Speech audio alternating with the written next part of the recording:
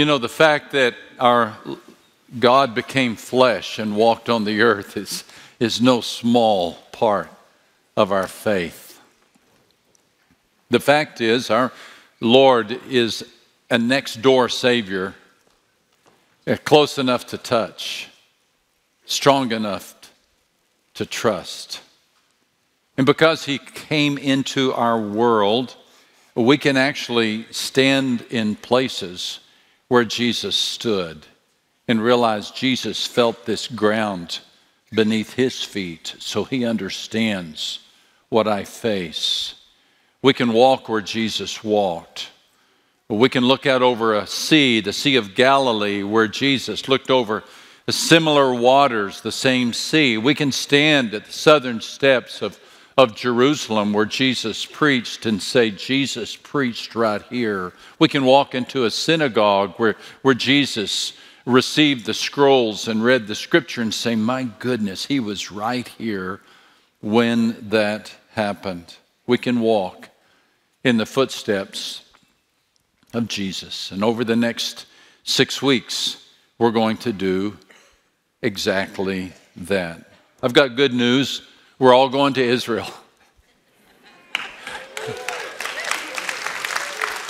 I've got better news. You don't have to get a passport or pack a bag. Over the last several decades, I've made many trips to Israel, usually with the entourage of people. We're having a teaching week or two and pausing at the different places in the Holy Land, considering what Jesus did or what was said or what happened right here. Every single occasion, I think, oh, if only the whole church could come. If the whole church could come. And since that's really not possible, we came up with a way, since we can't all go to Israel, we came up with a way of bringing Israel to the church. If you're watching online, boy, did you pick a perfect time to be logging in. And if this is your first time or one of your first times to be a part of the Oak Hills church worship service, I pray that these next 6 weeks will be a part of your regular calendar, because it's going to be a life-changing, eye-opening, and heart-changing experience as we walk through the Holy Land. On a recent trip to Israel, we decided to take a film crew. Actually, we didn't take them. We enlisted a film crew right there in Israel and captured the messages. And those are the very messages that are going to comprise this teaching session over the next 6 weeks. We begin today on the shores of the Sea of Galilee, near the city of Capernaum.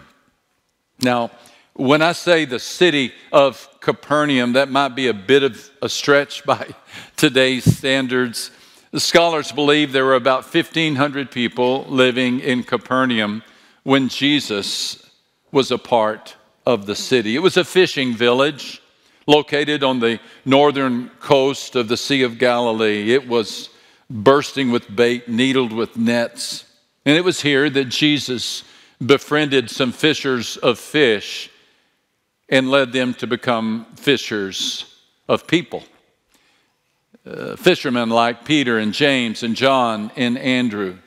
Beyond fishing, or perhaps because of the great fishing, Capernaum was a bustling, popular trading post. The city even had its own synagogue. That synagogue is a place where Jesus preached. And that synagogue is one of those places where a person can stand and say, Jesus was right here. That synagogue is central to our story today, as we're about to explore one of the events that occurred in the life of the leader of that synagogue, a man by the name of Jairus, Jairus. He and his wife had one daughter, and that one daughter was very sick. And he wondered if Jesus would help his daughter. And so to answer that question, let's go, shall we, to Galilee. Let's stand on the shore of the Sea of Galilee, and let's hear the the story of Jairus in Capernaum.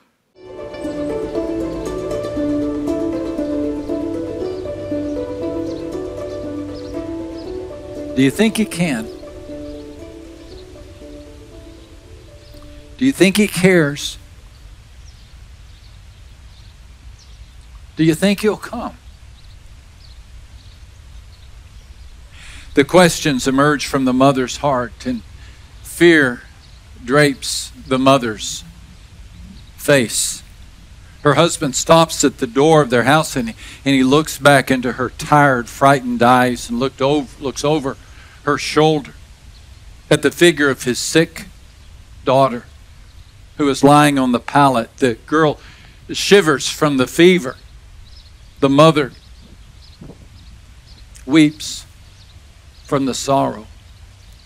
And the father shrugs his shoulders in desperation, and he says, I do not know what he will do, but I do not know what else to do. The crowd outside parts as he steps out the door. They would any day. He's the city leader, but they do especially on this day because his daughter is dying. Bless you, Jairus, one of them offers, but Jairus says nothing in return. He only thinks about those three questions of his wife. Do you think he can? Do you think he cares? Do you think he'll come? Jairus steps quickly down the path through the fishing village of Capernaum. The size of the following crowd increases with every person. They know where he goes. They know whom he seeks. Jairus goes to the shore of Galilee to seek Jesus. And as they near the water's edge, they spot the teacher already encircled by a throng of people. A citizen steps ahead to clear the path so that Jairus can pass. The villagers comply, and a red sea of humanity opens, walled by people on either side, and Jairus wastes no seconds. When he sees Christ, he falls to his knees beside himself as he begs, my daughter is at death's door.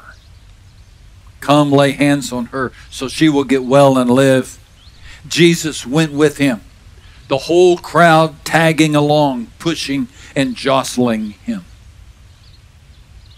Jesus' instant willingness moistens the eyes of Jairus, and for the first time in a long time, a sun ray of hope falls upon his shadowed heart, and he dares to think Jesus can help. Jesus does care, and Jesus will come. People scatter out of the way and then step in behind, and servants rush ahead of Jairus to tell his wife the good news. But then, just as suddenly as Jesus came, Jesus stops.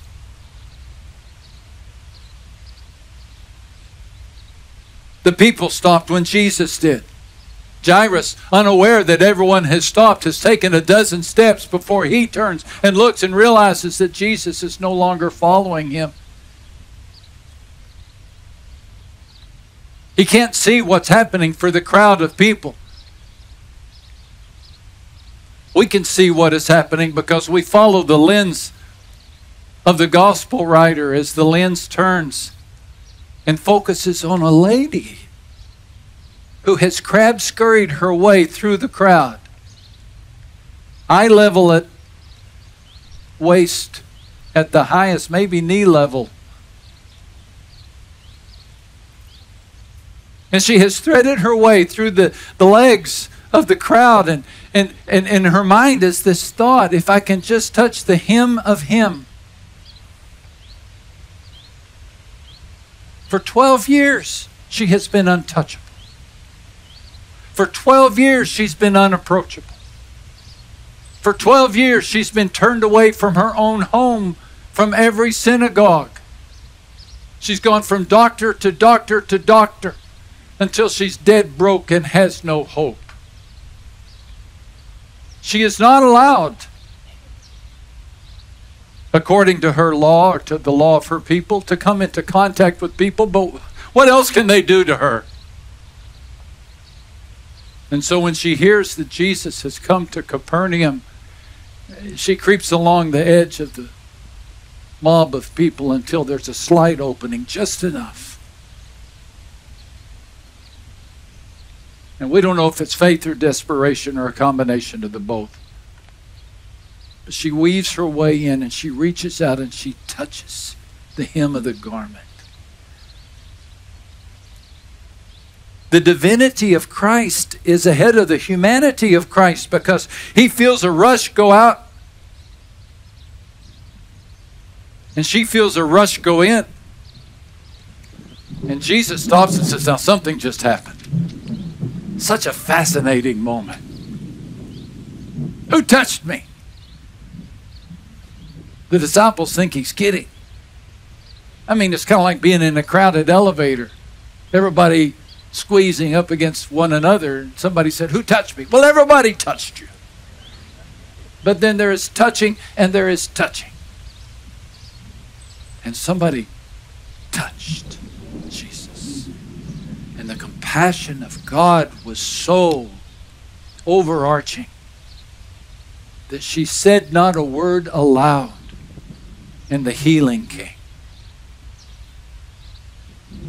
And finally, she has enough courage to inch her way toward Christ. And I love that translation that says, Jesus waited as she told him her whole story. I wonder how long it had been since anyone cared enough to listen to her story.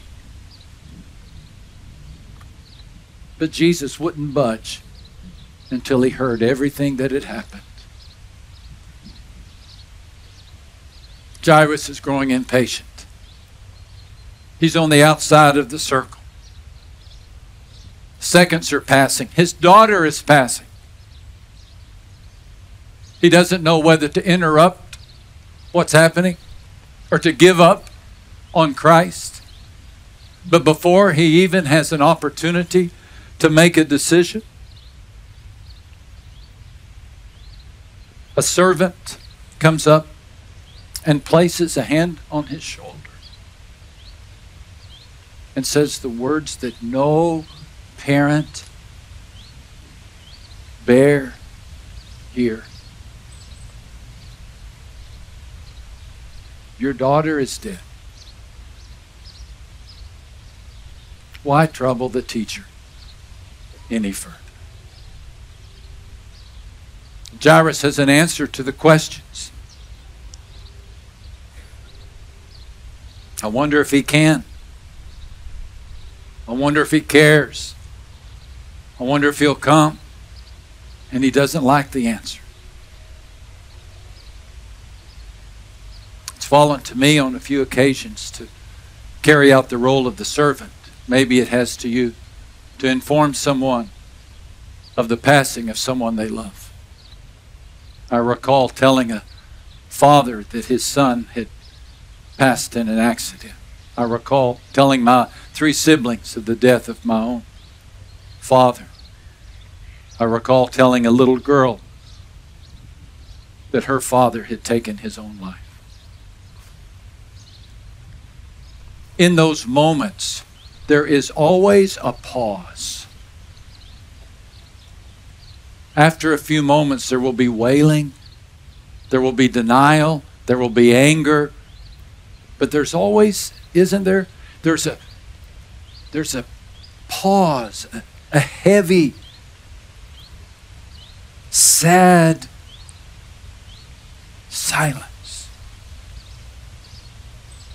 as if the heart does not know what to say, or the heart does not want to say. And I wonder if there was such a silence, and into that silence is when Jesus spoke. Because Jesus takes over here. He trims his team down to fighting size. Only Peter, James, and John. He permitted no one to follow him. except Peter, James, and John, the brother of James. And I love verse 39 when he tells the mourners to shut up. When he came in, he said to them, "Why make this commotion and weep? The child is not dead, but sleeping." And they mocked him. They mocked him. They mocked him. I would not like to have been that person who made fun of Jesus. They mocked him. And then Mark says, he had them all put outside. That's a wimpy translation. Ekballo, E-K-B-A-L-L-O, used later to describe what Jesus did to the money changers in the temple. Same verb. Jesus cleared out the atmosphere. He cleaned out the room. He wanted the presence of faith. And then he turned his attention to the body of the girl. And with the confidence of Einstein being asked, what is 2 plus 2? With the confidence of Ben Hogan over a 1-foot putt. With the confidence of Beethoven being asked to play chopsticks. He walks and he kneels over the body of this girl, and the questions surface again. Does he care? Does he care? Dare we believe that God can be both mighty and tender? Mighty and tender. Have muscle and mercy. Does the plight of a 12-year-old girl in Capernaum, Podunkville, does the plight of a little girl whose name did not even make its way into the story,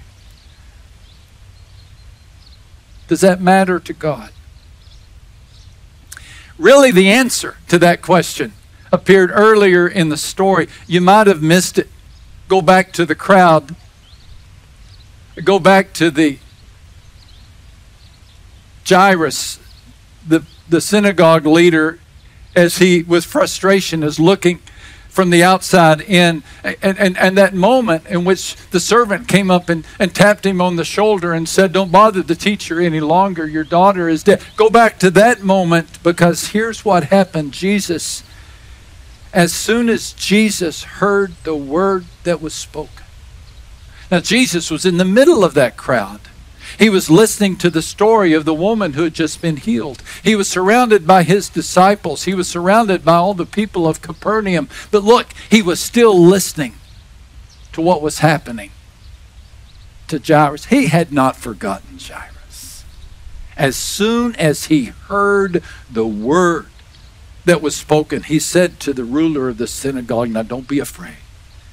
Only believe." Oh, how kind and pastoral of Christ. No one had to tell him about the girl's death.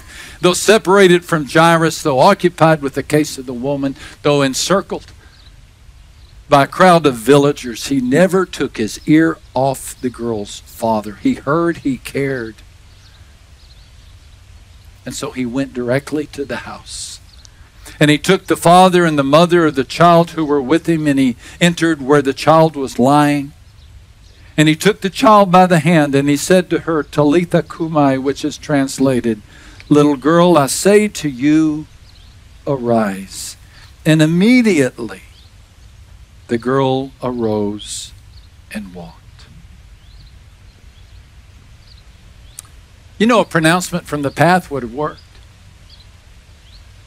A declaration from afar would have awakened the girl's heart. But Jesus wanted to, I think, do more than just raise the dead. He wanted to show us that he not only cares and he not only can, but he wants us to know that he comes. He comes. He comes in the form of encouragement. He comes in the form of help. He comes in the form of kindness. I wonder what Jesus would like to say to you through this story. Don't be afraid. Just believe. Look what I did for the woman who had been turned away and shunned for 12 years. I did in an instant. I restored not only her health, I restored her place in society. I restored her dignity. I gave her her name back. And Jairus and Jairus' wife and Jairus' daughter, they wondered if I cared. They wondered if I could. They wondered if I would come. Yes, yes, yes. Is he saying to you, he still does? We took our family to Hawaii a few years back. 3.5-year-old Rosie. You know, grandparents get to tell grandchildren stories in sermons. 3.5-year-old Rosie had never, of course, been to Hawaii, and she had never seen the ocean. And so the first morning, we all woke up early because of the time change. We all went down to the beach. And as the sun came up, she began to see her first waves, one after another, after another, after another, after another. And we all wondered, what was she thinking? And would she say anything? And after some time, she finally looked at her dad and she asked the question, when do they turn it off?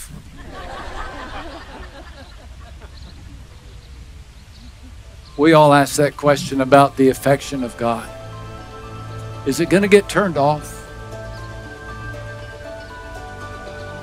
Am I going to do something so bad? Am I going to have a problem so big that finally they'll just have to turn off the compassion?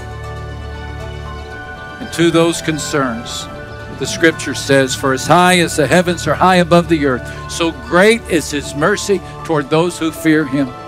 As far as the east is from the west, so far he has removed our transgressions from us. And as a father pities his child, so the Lord pities those who fear them.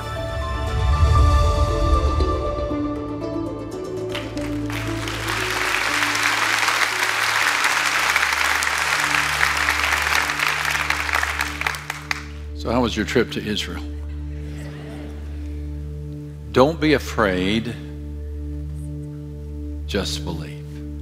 Can we say those words aloud together? Don't be afraid, just believe. There's your memory verse for the week. There's your mantra for life. Don't be afraid, just believe. Let's keep in mind that stories about Jesus in the Bible are not there just to tell us what Jesus did, but to tell us what Jesus does. And so to anyone who can relate to the woman with the issue of blood who had been cut off and marginalized by society, and Jesus received her and healed her, he says, you still matter. I want to hear your story.